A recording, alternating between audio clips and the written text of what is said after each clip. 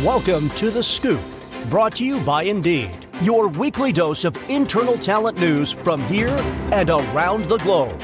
So grab your popcorn and open your mind as I hand you over to our anchors from Tarpod, Lauren Sharp and Craig Watson.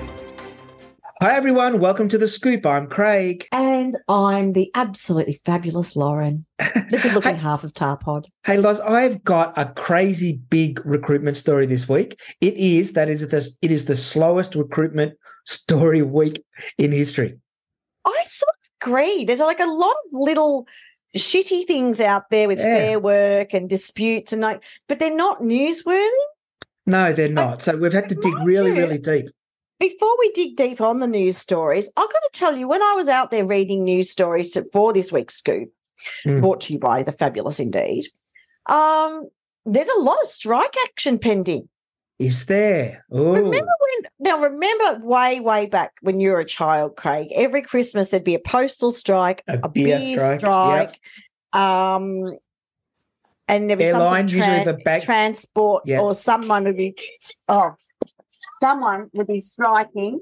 Well, I'm looking at the Fin Review today. We've got pilots striking in Queensland, so that'll affect the mining and the FIFO workers.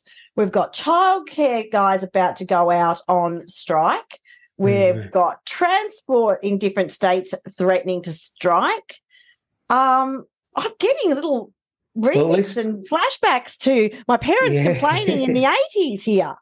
At least the writers are back at work, so we might get some of the shit off our TVs. Oh, come on. Bring back Yellowstone. Yeah, can't wait. Hey, I'll kick off with the first sort of real story this week. This is from the BBC. Sacked Ministry of Defence police officer wins a sexist fitness case. So a Ministry of Defence police officer was sacked after failing a fitness test, has won at an employment tribunal. So they do, as part of their onboarding and also to stay fit within the police force, they've got to do one of those bleep tests that we all did at primary school. Tests. I do that. Yeah. What's the level they have to get to? They have to reach a level of 7.6. Victoria, last time I looked, mind you, this was a very long time ago, or it might have been New South Wales. They had to reach 5. Wow, so 7.6 is pretty high. And what they're basically saying is that it seemed clear that women would find it more difficult than men to pass at that level, and perhaps there should be a level associated with gender, and that was in fact sexist for the expectation to be at that level for both genders. What do you think about that? I sort of agree with it a little bit. I'll be honest with you. I think that we're different body-wise. So, physiology, it's different. You've got to make allowances for that. Doesn't mean they can't do the job just because they can't run 7.6. I can't do 7.6. If I can do a 5 on a beep test, I'm happy. Anything above that, it's pretty good. Well, it said here that expert witnesses said that the differences included a lower average muscle mass for females, women having a higher percentage of body fat and smaller hearts and lungs. So that would impact directly on this test. Yeah. I suppose then that opens up rabbit holes to talk about so many other things. Well, you couldn't do blind recruitment if you did that because, you'd have to declare, wouldn't you? Oh, you would. Very interesting. But it just continues to surprise me how every week we get something that comes up and starts going, what do we do here? No, it's all over the shop, really, isn't it? A bit fun. What have you got? Anyway, I've got a couple of good articles here. Now, this one had a short list this week. Australia ranks 13th in the talent destination globally. Now, after slumping during COVID, the height of COVID, I'll say, because COVID dragged for a good couple of years here, Australia has started to regain its attractiveness in global talent, according to the 2023 World Talent Ranking by the International Institute for Management Development. Now, Australia ranks 13th out of 64 countries in its appeal category in an improvement from 21, which was ranked 19th, but also ranked 19th back then in 21 when we had our borders shut. So of course, it's not exactly apples for apples on this one. But specifically, Australia ranks 3rd for statutory minimum wage, 10th for quality of life, and 12th for attractiveness to foreign workers. Well, that's good. Out of 64, you're saying? Yeah. Yeah. But there's a flip side. We're always not going to rank the highest in some things. So, but the weaknesses are the income tax. We're ranked 57th out of 64. Really? Cost of living, we're ranked 39. Gee. And remuneration, we are ranked 34. And worker motivations ranked 33. That's pretty shit, isn't it? When you get to we are extremely taxed here. Our taxes are 57th out of 64, worst in taxing. Holy shitballs. I'm going to sort of counter that argument with the fact that we do have an extremely robust social services network in Australia. Yeah, we do. Being our Medicare, our hospital systems, our unemployment and childcare and elderly care. We have very robust, and I'm happy to pay for that. I don't mind paying my taxes for that. So I think it's sort of a give and take. You can't have everything. Yeah, and it's sort of, so is that basically just income tax, or is that all sorts? Because the new Victorian government just bloody brought in another tax today. Oh, what's this one? It's vacant land tax. So if you're not going to build... Oh, I saw that. And they've not only done it in Melbourne, now they've put it out to all the regions. And there's so many people, out in regions, have a block of land to shove a caravan on for holidays. It's bizarre. Oh, that's a bit weird, because how are you going to determine... There's a lot of vacant land in the country. There is a lot of land. City. Hey, I've got one from an Unleash. So apparently, according to Unleash, just 1 in 4 people, 27% of global workers, have a healthy relationship with their work. And this drops to a dramatic 5% in Japan. So only 5% of people have got a healthy relationship with their work. The survey was of 5,000 global leaders, and workers found that a higher proportion, 32%, describe their relationship with work as extremely unhealthy. So they're saying that the data's a real wake-up call. It found that these unhealthy relationships were having a significant negative impact on well-being. 62% felt their physical health had declined. 55% were struggling with their mental health. So it's important, very important, to ensure that workplaces are supportive and create a sense of positive culture. In fact, HP's research shows that 83% of global employees would be willing to take a pay cut if it meant they would love their job more. Really? Yeah. So there's a lot of people out there that just hate going to work in the morning. Well, I've got to say, you and I constantly throw around the office. Wouldn't it be great if we could just podcast and not have day jobs? Not do a real job. Yeah. No, That'd be really nice, wouldn't it? Imagine that. And you think, though, that with such low unemployment in Australia, you think that, and I know that we're bound, tech industry and internal recruitment industry are suffering, but most people have an opportunity to change their job if they really want to. Look, if you don't like it, get the fuck out, is all I've got to say. There's plenty of jobs out there. We've got record unemployment, so record low unemployment. So, look, just get the fuck out of it. If you don't like it, leave. It's that freaking simple, people. It's not rocket science. Yeah, no, you're right. There's plenty of jobs out there at the moment. Like, how many industries are screaming? And if you want a career change, now is the time. Go and wipe an old person's bum for a living. You could do that. Oh, Craig. What have you got next? Oh, my God, you're a horrible person. I'm going to remind you of that one day when you're getting your ass wiped. Okay. Now, this one, I went down a rabbit hole on this article, I got to tell you, and then I started reading things about the frickin' Senate. Anyway, the headline is from the Fin Review: workers could lose out on bonuses if labour hire laws pass. Like, okay, this is interesting. Now, I went in and picked out a few of the nice little snippets out of this article. So businesses will likely scrap bonuses, share-based compensation and other incentives in a bid to simplify pay structures and avoid costly legal battles over what counts as same pay under the Albanese government's complex labour hire laws. Sort of agree with this one when I got into it. So the Mineral Councils of Australia, which is a lobby group, will be speaking at the Senate yesterday. Actually, they spoke, and they are basically saying closing the loopholes bill requires for labour hire workers to get paid at least the same as directly engaged employees. So complex that they will force businesses into lengthy litigation of more than a year to make such outsourcing entirely impractical. Wow. So small and local businesses will be competing on wages and entitlements with some of the biggest companies in the world, rendering many unviable. So if this is the case, this is just bullshit law.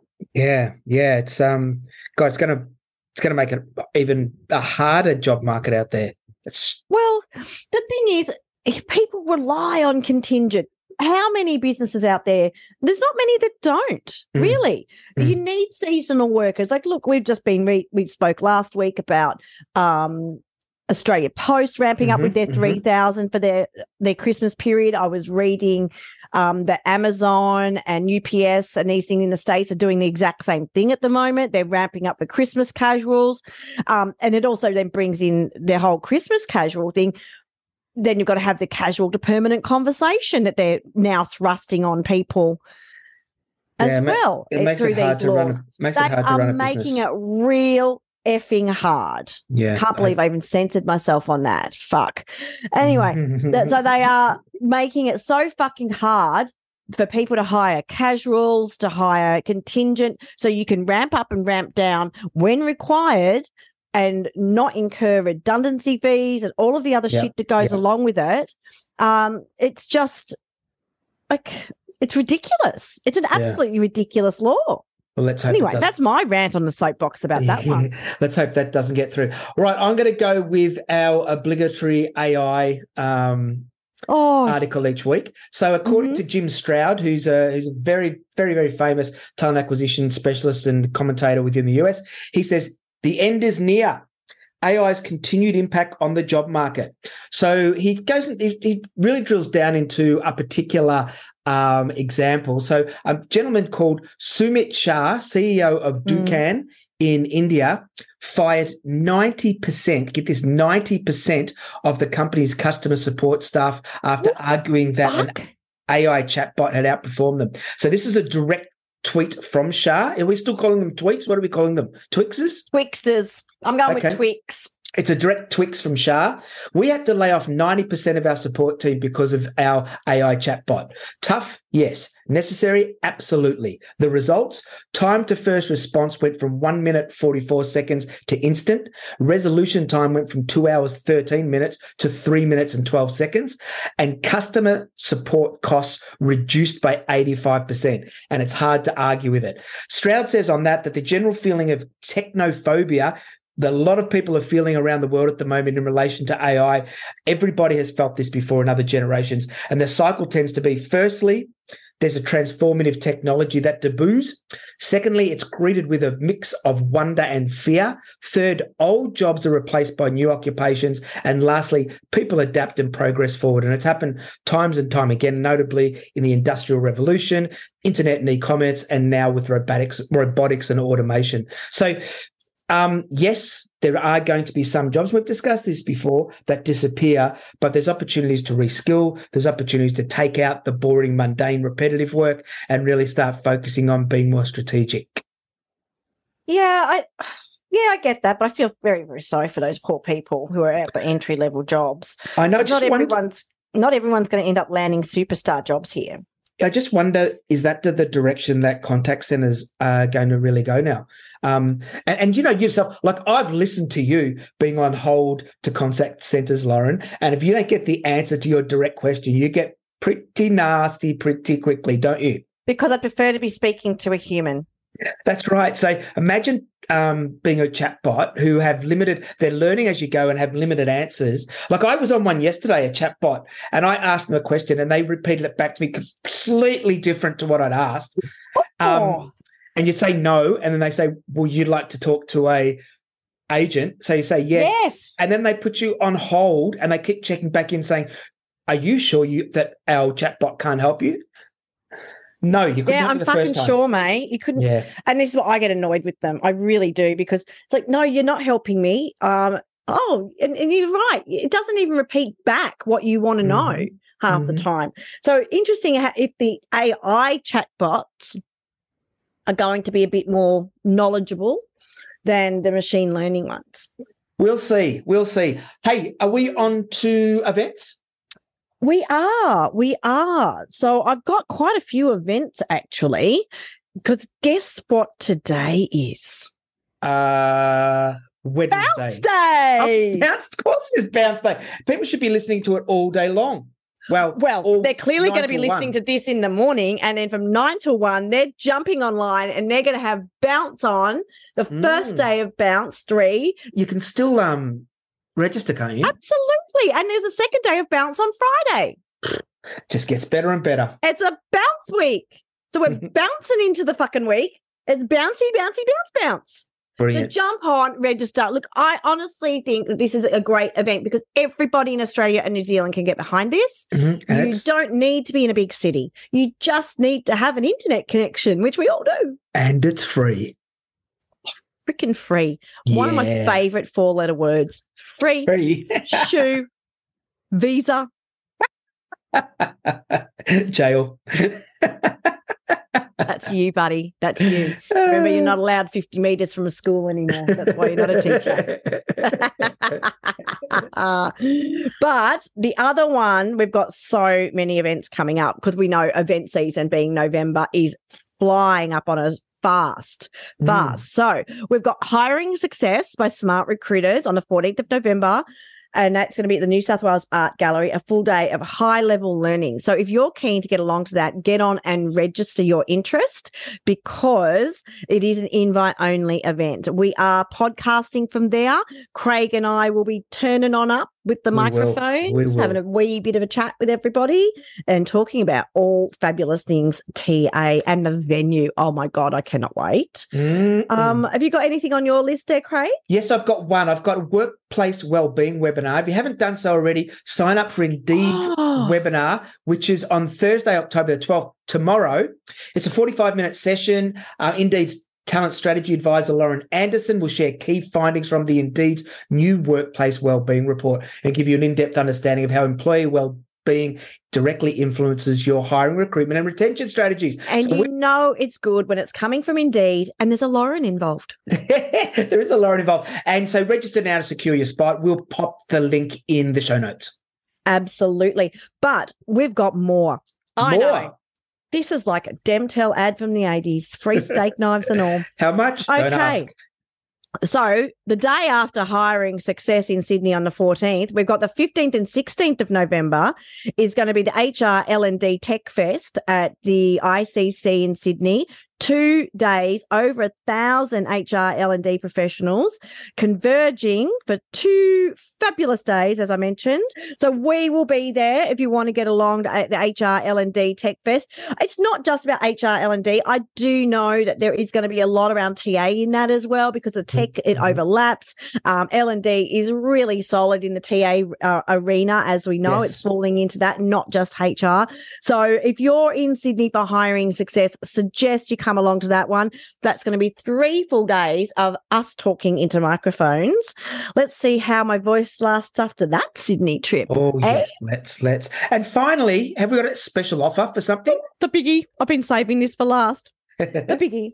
So the following week in Sydney, in November 22nd and 23rd, we've got the ATC's annual conference, Aligned Strategies, Empowered People and Impactful Outcomes.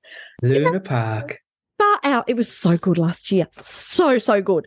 And because you're a TARPod listener, you get a $200 discount on your ticket. Ching, ching. Yeah. Boom. Bringing home the money. So that means if you buy a ticket, you're saving $200. So enter the discount code TARPOD, all capital letters, 200, TARPOD 200, and get your $200 off. If you can't find your code, get on our LinkedIn page, all of our socials. You'll find the code there. Amazing. That's all we've got for this week. In fact, ended up being a bit longer. A bit of a slow news week, but we built into it. Going on. We fluffed it out. That's your next job after foot model on OnlyFans. Fluffer. TA Fluffer. On that note, it's a goodbye from me. And a goodbye from me. Stay classy. Been a long day.